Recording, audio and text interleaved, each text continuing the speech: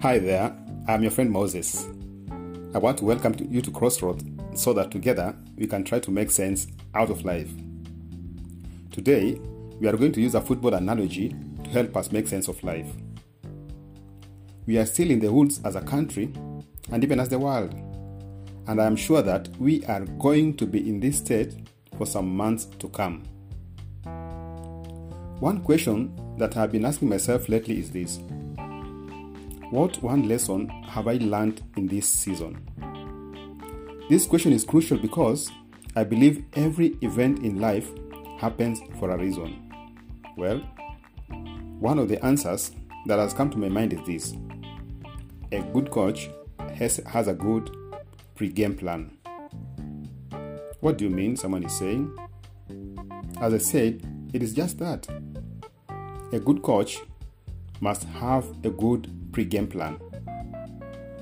For you and me, this means that each day when we wake up, we ought to be asking ourselves this question: what if? Think about a scenario and ask yourself, what if this happens? How will I adjust to the new situation? To use the football analogy again, great coaches separate themselves at halftime. Every coach goes into a game with a game plan. But at halftime, after watching his opponents and assessing the performance of his players, he comes up with a new plan for the second half of the game. In the second half of the game, he should be able to adjust and come back stronger. The goal is to win the game, not just kick the ball around.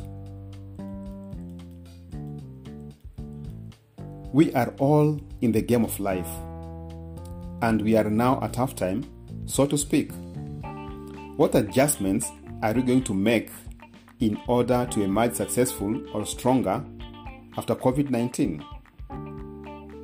No one can escape from the challenges that COVID-19 has brought our way.